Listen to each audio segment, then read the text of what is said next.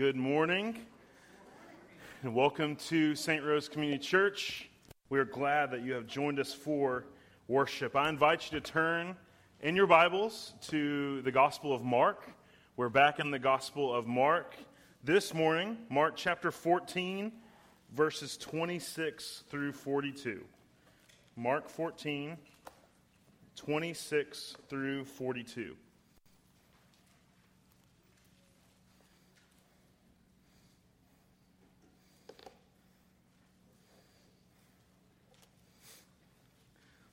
So as you have been well aware, we've taken a quick detour from the Gospel of Mark over the last 4 weeks, but today we journey back in. And as we started Mark 14 a few weeks ago, the direction in the narrative has changed. Not so much even changed, it's got more focused. Once we started Mark 14, starting in chapter 14, we enter into what is popularly known as the Passion narrative. As the Passion narrative. And the Passion, of course, refers to the suffering and the crucifix death of Jesus Christ himself. Where we were at in Mark about 4 weeks ago or so, we saw Jesus having his Last Supper, his last meal with his disciples. And today, we continue on that journey that Jesus is making toward the cross, toward Calvary. And I forgot to say it, but right now, 3s and 4-year-olds, if you haven't left yet, 3s and 4-year-olds are dismissed to your classes. Fumbled that one. So, yeah. Okay, we're good. So, back to what I was saying. Jesus is making his way towards Calvary. And today, we get to listen in on the prayer that Jesus prays in the Garden of Gethsemane. And as I was studying to preach this week, I felt just keenly aware of my inadequacy. I felt just very keenly aware of the fact that I am not fit to bring such a sacred and weighty text before you, but I was helped in my preparation by Charles Spurgeon. I read Charles Spurgeon when he preached this passage, and this is what Spurgeon said about this very text. He says, "Since it would not be possible for any believer, however experienced, to know for himself all our Lord endured in mental suffering and hellish anguish, it is clearly far beyond the preacher's capacity to set it forth to you. Jesus himself must give you access to the wonders of Gethsemane. As for me, I can but invite you into the garden." So this morning, I invite you into the garden. Let's go and allow Jesus to give us access to what is going on. So Mark 14, chapters 26 through 42. If you don't have a copy of God's Word, slip up your hand. We've got guys who are just ready to give you Bibles. So if you don't have a copy of God's Word, slip up your hand. But if not, we will just continue on to this text. It'll be on the screen. Mark 14, verse 26 to 42. And so they had just taken the Lord's Supper, and when they had sung a hymn, verse 26, they went out to the Mount of Olives, and Jesus said to them, "You will all fall away. For it is written, I will strike the shepherd, and the sheep will be scattered. But after I am raised up, I will go before you to Galilee." And Peter said to them, "Even though they all fall away, I will not." And Jesus said to him, "Truly I tell you, this very night, before the rooster crows twice, you will deny me 3 times. But he said emphatically, "If I must die with you, I will not deny you." And they, all the disciples, said the same. And they went to a place called Gethsemane. And he said to his disciples, "Sit here while I pray." And he took with him Peter and James and John, and began to be greatly distressed and troubled. And he said to them, "My soul is very sorrowful, even to death. Remain here and watch." And going a little further, he fell on the ground and prayed that if it were possible, the hour might pass from him. And he said, Abba, Father, all things are possible for you. Remove this cup from me. Yet not what I will, but what you will. And he came and found them sleeping. And he said to Peter, Simon, are you asleep? Could you not watch 1 hour? Watch and pray that you may not enter temptation. The spirit indeed is willing, but the flesh is weak. And again he went away and prayed, saying the same words. And again he came and found them sleeping, for their eyes were very heavy, and they did not know what to answer him. And he came a third time and said to them, Are you still sleeping and taking your rest? It is enough. The hour has come. The Son of Man is betrayed into the hands of sinners. Rise, let us be going. See, my betrayer is at hand. Let's pray that God would bless our time in the Word. Lord, we praise your holy name. You alone are worthy. You alone are worth our highest praise. You alone are worthy because you created all that is. You sustain all that is. And Lord, you have revealed yourself in the Bible so that we can know you and come to saving faith in the message of the gospel. So I pray this morning as we enter into the garden, we pray for, number one, that you would just open up our eyes to see. Lord, we need you. Pray that you would unstop our ears to hear. I pray that you would open up our minds to behold the wonders of Calvary, Lord. And I pray that we would not be familiar with glory. I pray that we would not be familiar with texts that we would not be too familiar with texts that we know. But I pray that you would strike afresh what your Son suffered on Calvary for us. Lord, we just ask that you would do a work in us today, strengthen us, and call us in a fresh way to repentance and life in you. Sanctify us by your word, Lord. Your word is truth. And it's in your Son's name we pray. Amen. Jesus suffered. Think about that thought with me. Jesus suffered. What comes to your mind when you think about the suffering that Jesus withstood? I know for me, my brain, if you had asked me this before this week, my brain would automatically go to the crown of thorns placed on his head, the whipping, the nails being driven through his hands and feet, the spear drove through his side. But before, our minds go straight to the scenes of familiar movies like Passion of the Christ, where Mel Gibson portrays Jesus, and we see the gory physical nature in which Jesus suffered. Before we think about that, let's first see the suffering in this passage that Jesus endures. Mark invites us into this scene, and it is clear that Jesus is in anguish. As we peer into this scene this morning, the mystery of the incarnation is on full display. Jesus, fully, truly God, fully, truly man, suffering, troubled, anguishing. We see Jesus, the Christ, the Son of Man, the Son of God, feeling and experiencing the depth of human suffering. So I want us to look at 3 ways this morning, 3 ways in which Jesus suffered. So 3 ways in which Jesus suffered, and then at the end, we'll look at 3 lessons that we can learn from the garden. So first, 3 ways in which Jesus suffered in the garden. Number 1, Jesus suffered alone. Truth number 1, Jesus suffered alone.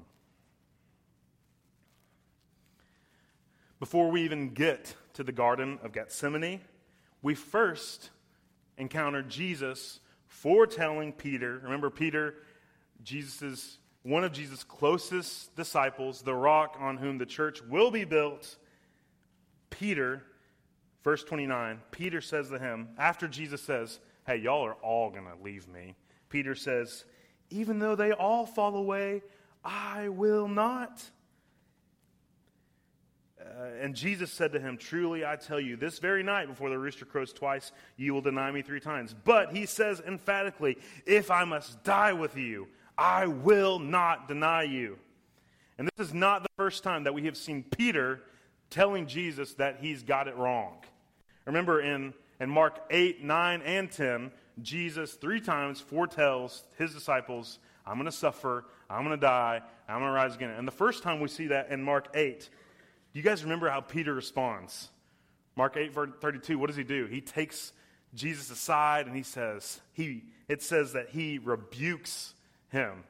And then Jesus famously answers with, get behind me, Satan. You don't know what the plans of God are.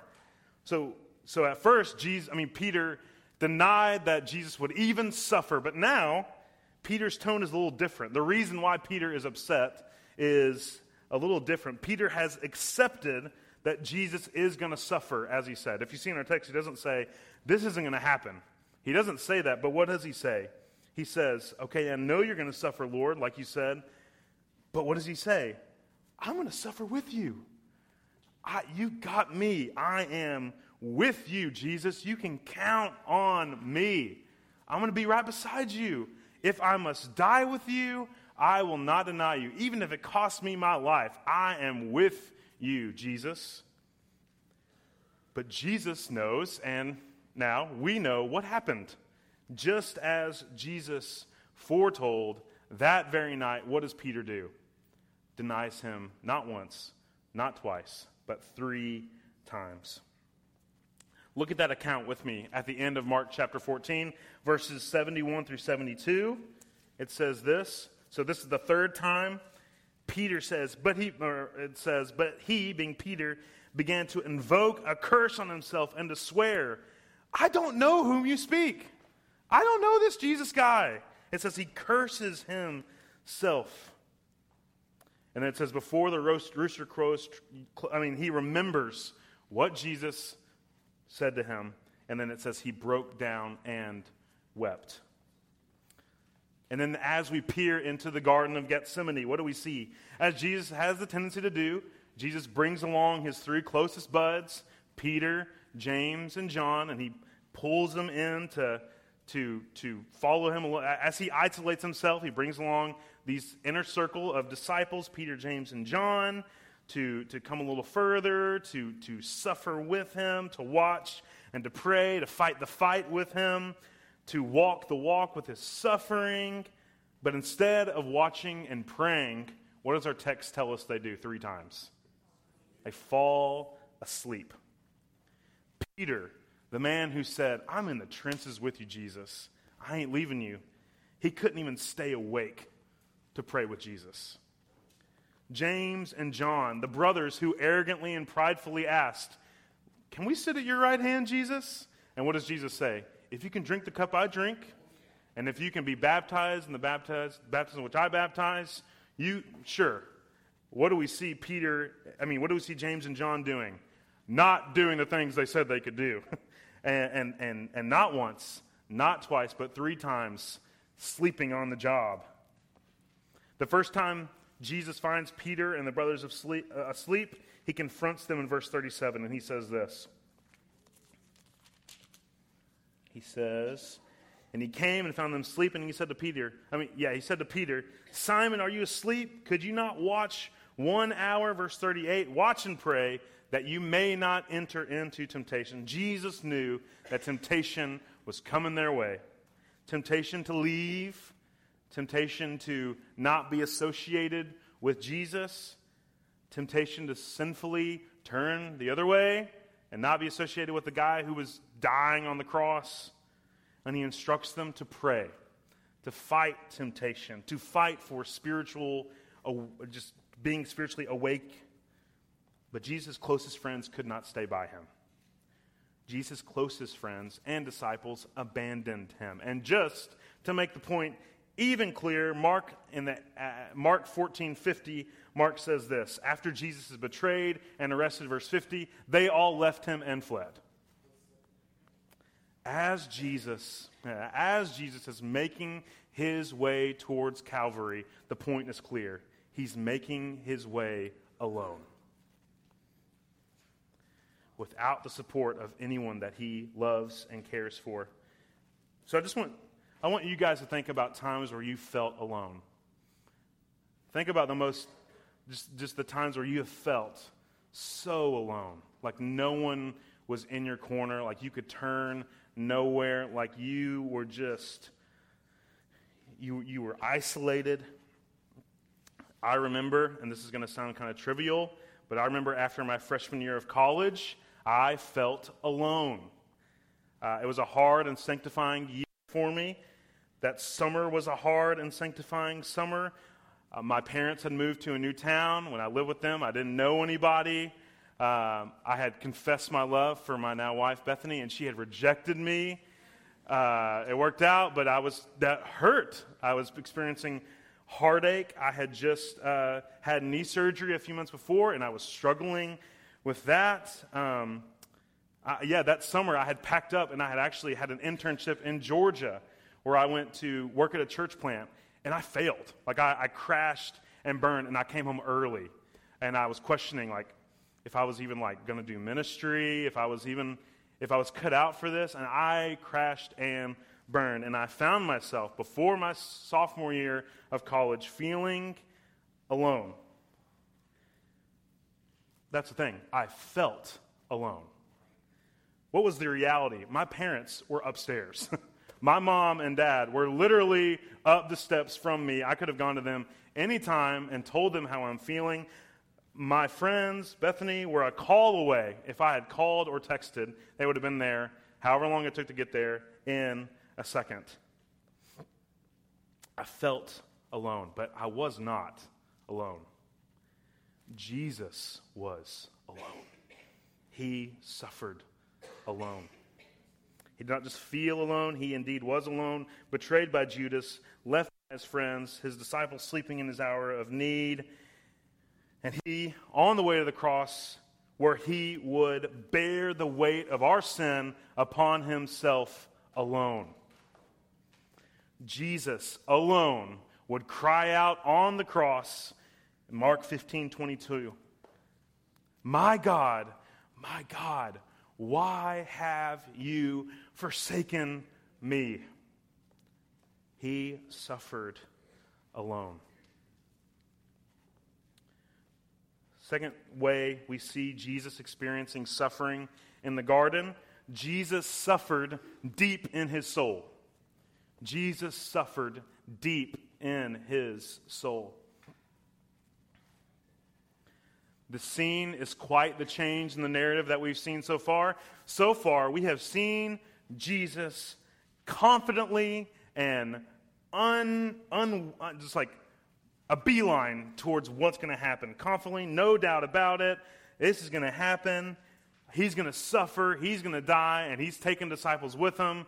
Let's do this. In chapters 8, 9, and 10, he does that. He says, I'm going to suffer. I'm going to die. Be ready for it.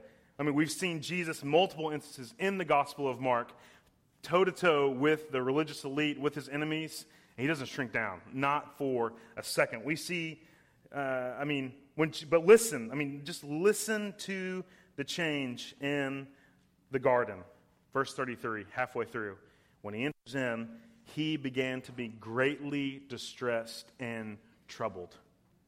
And he said to them, my soul is very sorrowful, even to death. As we said, the humanity of Jesus, crystal clear for us to see. As Jesus begins to wrestle with the idea and starts to contemplate what's going to take place at the crucifixion, our text says that he is so sorrowful, it feels like he is dead. Before we see physical death, he experiences emotional and death of the soul. In the garden, he prays in the midst of his suffering. He pleads with God. Verse 35, he falls on the ground and prays, if it's possible, Lord, remove or let this hour pass from me, he prays. And we can't help but think of the Psalm. I mean, when I was studying this, I can't help but think of the Psalms, which encapsulate the depth of human suffering, and then apply this to Jesus' moment. I mean, Psalms like 130, verses 1 and 2, where the psalmist says, "Out of the depths I cry to you, O Lord. O Lord, hear my voice. Let your ears be attentive to the voice of my pleas for mercy." He's in anguish. And if you don't see clearly the anguish that Jesus is in, listen to the parallel account of the Garden of Gethsemane in Luke 22, verse 44. We know this pretty well. It says, "And being in agony, Jesus prayed more earnestly, and his sweat became like great drops of blood falling down to the ground." Agony. But what causes Jesus to be in such agony? We see that in the content of Jesus' prayer and what he prays for. Look with me at verse 36 again. "And he said in his prayer, in his suffering, and in his anguish deep in his soul, 'Abba, Father, personal God, all things are possible for you. Here it is. Remove this cup from me.'" There it is. The main appeal that Jesus makes here, not once, not twice, but 3 times, is that God would remove the cup that is now in Jesus' possession. And this cup, you might be asking, what does that mean? What is the cup that Jesus is referring to? Well, it's clear in the Old Testament. I mean, we see multiple times where the cup of, I should have answered what that is first before I dove into it. The cup refers to the wrath of God against sin.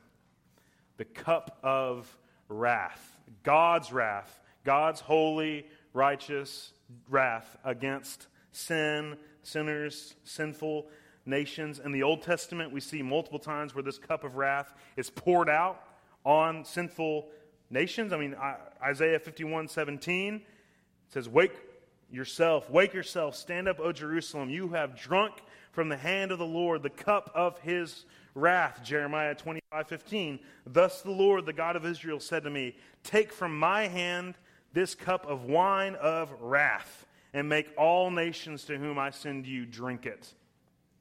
And this is why Jesus is so troubled. In his possession, in his hands, is the cup of God's wrath.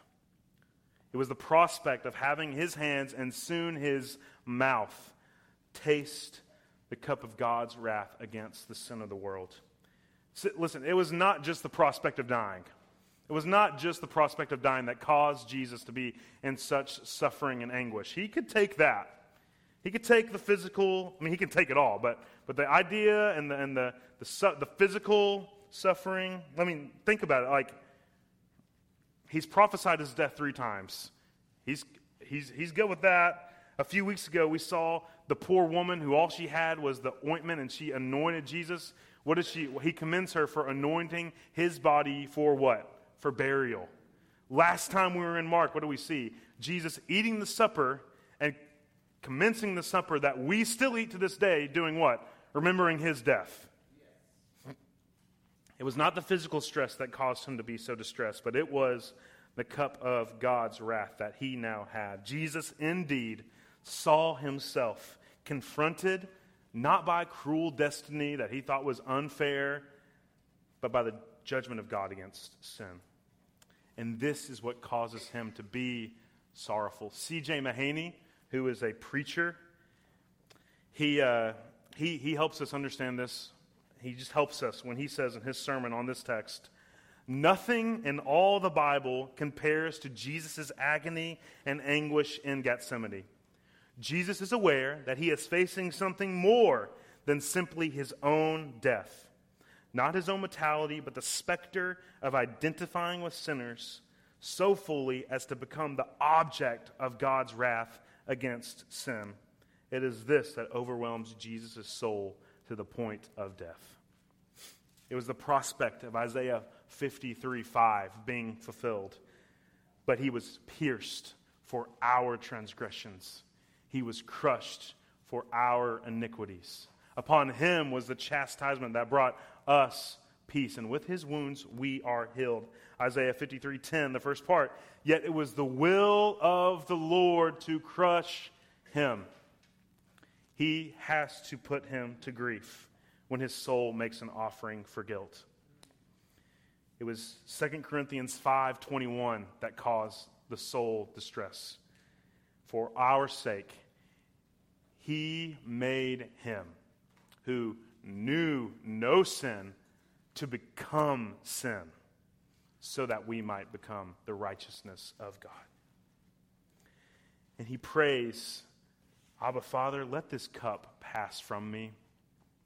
He staggers at the thought of taking the cup upon himself. Commentator William Lane helps us understand this when he writes in his commentary on Mark, the dreadful sorrow and anxiety then out of which the prayer for the passing of the cup springs is not an expression of fear before a dark destiny, nor a shrinking from the prospect of physical suffering and death. It is rather the horror at the prospect of alienation from God, which is entailed in the judgment upon sin which Jesus assumes. Jesus came to be with the Father for an interlude before his betrayal, but found hell rather than heaven opened up before him, and he staggered. He staggers, not at the thought of death, not at the thought of abandonment by his friends, but in anticipation of being abandoned by God the Father on Calvary. I don't know I'm not a Trinitarian scholar, but there's something happening where God's wrath is poured out on God the Son, and he suffers alone, and he cries out, my God, why have you forsaken me? Oh, what horrors of Calvary. What horrors they really were. And Jesus appeals for another way. If there's another way, he says in verse 36, remove it. If there's another way, Jesus makes that appeal 3 times, like we said, and at the end of each appeal, do you know what Jesus hears? Silence. Divine silence. At the end of each, he sees and hears not heaven opened up before him, as William Lane says, but hell and the wrath of God against sin. His appeal for another way is met with this answer: no other way. And that leads us to our third way we see Jesus suffering in the garden. Truth number 3. Jesus suffered with unwavering obedience. Jesus suffered with unwavering obedience. He prays, after he prays, let this cup pass from me, verse 36. Hadn't read it yet. I'm about to read it. Yet not what I will, but what you will, is what Jesus prays. There it is. We must not for a second be mistaken that in Jesus' staggering at the thought of his crucifixion, at the thought of the wrath being poured out on him, in his staggering, it meant that he sinned. In no way did he sin in his suffering. His stagger is not betrayal. It shows the horror of what is going to take place. And as we said earlier, there is no other way for that to take place. The crucifixion, the pouring out of the wrath has been plan A from the beginning. Only Christ could take it. Only God himself could be both just in executing judgment on sin and the justifier, taking the wrath of sin upon himself that sinners go free. Only he is the just and justifier. And that's been the plan. That's the plan. We see in the Old Testament, prophecies point to this plan. And he suffers. Jesus knows this is the plan. He suffers with unwavering obedience to the Father's plan. We see his struggle. Man, we see his struggle, but we also see his resolve to be obedient to the point of death, even death on a cross. Look at verse 41 and 42 with me. He finds him sleeping a third time, and he says, you guys have got to be kidding me. Are you still sleeping and taking your rest? It is enough. The hour has come. The Son of Man is betrayed into the hands of sinners. Rise, let us be going. My betrayer is at hand. Remember, Jesus prayed, if it was possible, the hour be passed from him. And now in verse 41, we see and hear Jesus emphatically say, it's enough. All the wrestling, all the praying, all the sleeping, it is settled, he says. The hour has come. Judas, who had betrayed him for a few bags of silver, he's now here. His company is on the way, and Jesus' physical death is imminent. No longer a thought, but the reality. Jesus knows this, and he is resolved in prayer to be obedient to the point of death. And so he rises. I love that it says that. It says in verse 42, rise. Let's get going. My betrayer is at hand. Jesus rises without sin to face the horrors of what is to come. Obedience. And don't miss this. Remember the first time in Scripture we're introduced to a garden? Genesis 1 through 3, right? How does that turn out for people? Not great. Adam, the first man, is tempted to sin, and he does sin. He turns away from God to take what he wants. And then through one man's sin, death enters into the world. The domain of darkness enters into the world. And now, and that's where we still are feeling it. Do we feel the world is broken? Indeed, we do. But now, here we are again. In a garden, another guy, another man, another temptation to sin, another chance for sin and death to really win. But now the second Adam, Jesus Christ, obeys the Father's will perfectly. Romans 5:19 says this, for as by one man's disobedience there were made, let me read that again. For as by one man's disobedience the many were made sinners, so by one man's obedience the many will be made righteous. William Lane, commentator again, writes this, just as rebellion in a garden brought death's reign over man, submission in this garden reversed that pattern of rebellion and sets in motion a sequence of events which defeats death itself. Jesus suffered with unwavering obedience, and praise God he did, because no one else could do it. No mere man could do what he did. The author of Hebrews says this of this moment. Hebrews 5:7-9. In the days of his flesh, Jesus offered up prayers and supplications with loud cries and tears. We've seen it. To him who was able to save him from death, and he was heard because of his reverence. Although a son, he learned obedience through what he suffered, and being made complete, perfect, he became the source of eternal salvation to all who obey him. Jesus suffered. Jesus suffered alone. Jesus suffered deep anguish in his soul, and Jesus suffered with unwavering obedience. So now I ask you, what does this mean for us? Like what lessons can we learn from the Garden of Gethsemane? What does the Bible have for us? Well, there are so many lessons that we could draw out from this text. So many. We could explore them for the rest of the day. But let me draw your attention to three. Three lessons from the garden that we can take home and hopefully will change our lives. Number one, Gethsemane shows us how serious sin is. Gethsemane shows us how serious sin is.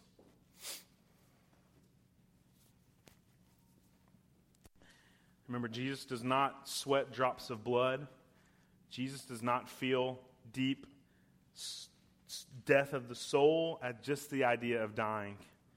But his anguish is at the thought of the very soon reality that he would drink the cup of God's wrath poured out on sin. The cup of wrath would be poured out on him. And listen, all of us in this room have sinned. All of us in this room have sinned. We have rebelled against a holy, just, perfect God. Every single one of us has contributed to the cup of wrath in Jesus' hands. Every single one of us has brought our ingredients to the cup and poured it in, adding to the weight of sin upon us and upon Jesus. This shows us that our sin is that serious. It drove Jesus to the garden to suffer in anguish. It drove Jesus to the cross to die for our sins. So our sins cannot be overlooked. Our sins cannot be brushed under the rug. Our sins cannot be dealt with in any other way. Number one, other than the Son of Man suffering for sinners. Our sins are that serious. Like, this really happened, and it's because we disobeyed God.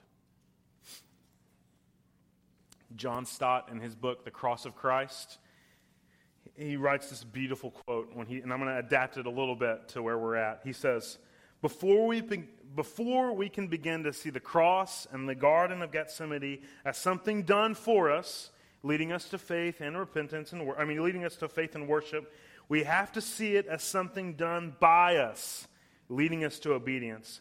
As we face the cross, as we face the Garden of Gethsemane, we can say to ourselves both two things. I did it. My sins sent him there. My sins added to the cup of God's wrath. And we can say, he did it. His love drove him there. And that leads us to our second lesson that we learn from Jesus in the garden. Lesson number 2, Gethsemane shows us how great God's love is. Gethsemane shows us how great God's love really is for sinners like you and like me. How? What drove Jesus to the suffering that he endured? Yes, it was certainly the obedience to the Father's plan, but do not overemphasize that point to the neglect of this one. His love drove him there. His love. His love for you is displayed in his willingness to suffer what you should have suffered. To suffer at the hands of sinful men and to suffer the wrath on himself. I'm reading a lot of quotes, but it's because they're really good. Charles Spurgeon says this in his sermon. The whole of the punishment of his people was distilled into one cup. No mortal lip might give it so much as a solitary sip. When he, being Jesus, put it to his own lips, it was so bitter, he well nigh spurned it when he prayed, let this cup pass from me. But his love for his people was so strong, he took the cup in both hands, and at one tremendous draught of love, he drank damnation dry.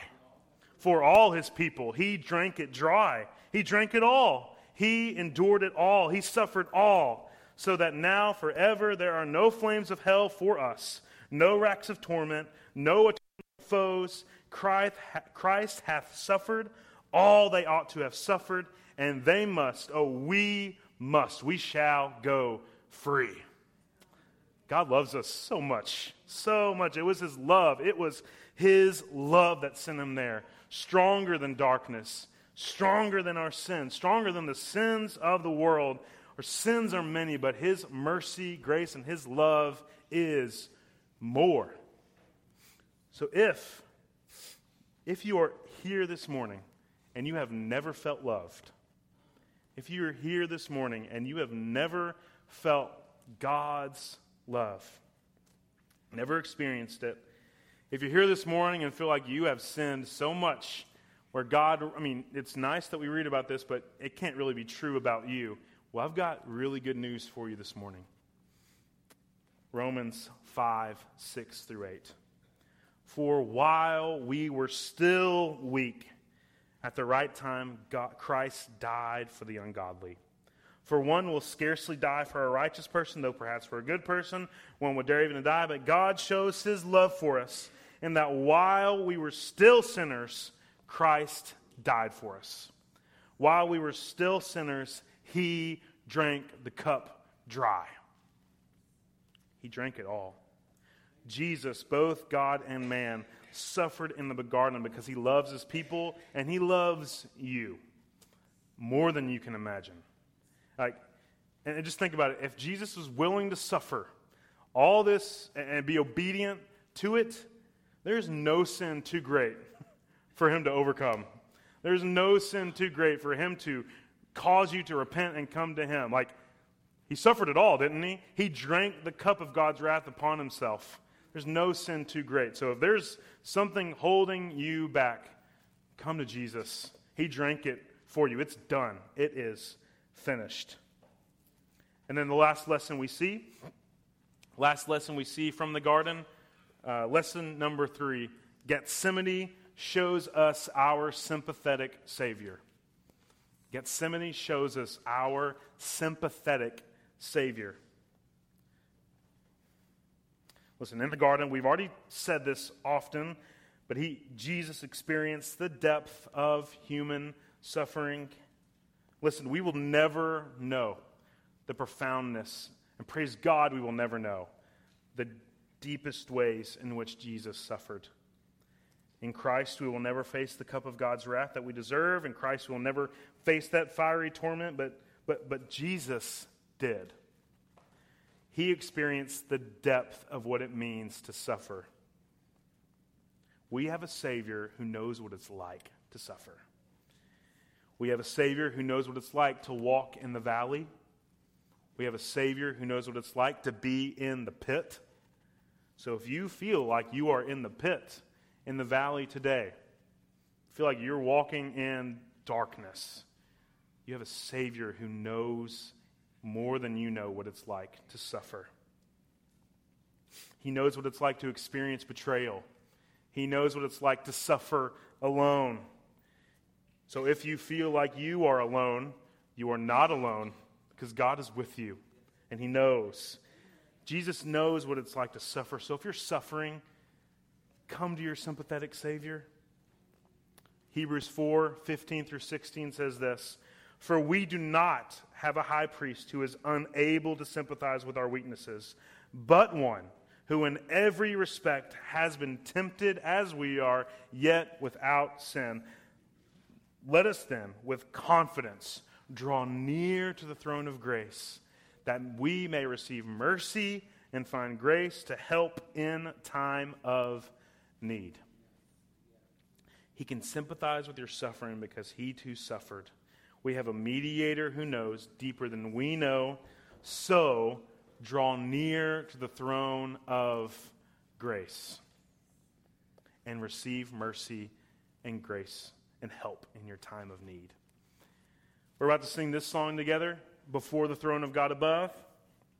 And the lyrics to that song are this: "Before the throne of God above, I have a strong and perfect plea.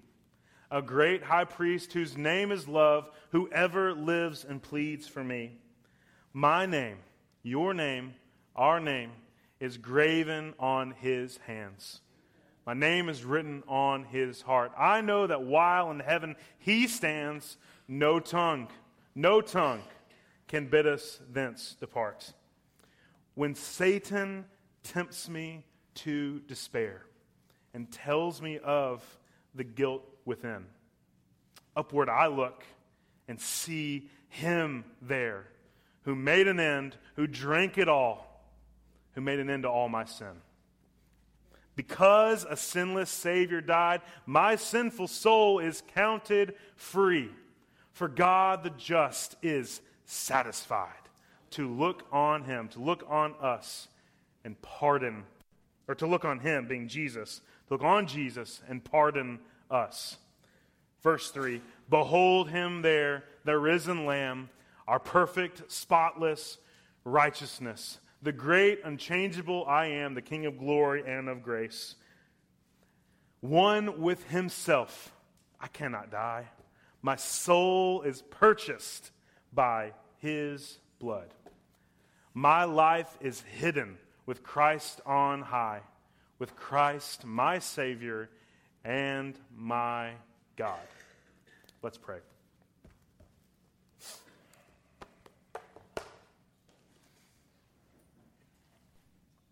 Lord, we confess our sin. Lord, far too often we are prideful. Far too often we neglect you. Far too often we look to our needs instead of seeing you. But Lord, we know that where our sins are many, your mercy is more.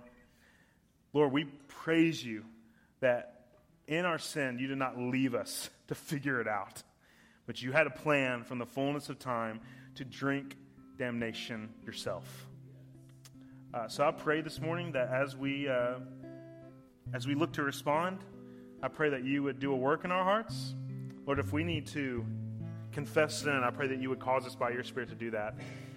If you need us to worship, you always need us to worship, but if you are calling us to worship you in light of your holiness, in light of your sacrificial death and suffering for us, Lord, I pray by your Spirit you would cause us to do that. Lord, help us not to be familiar with the glories of Calvary.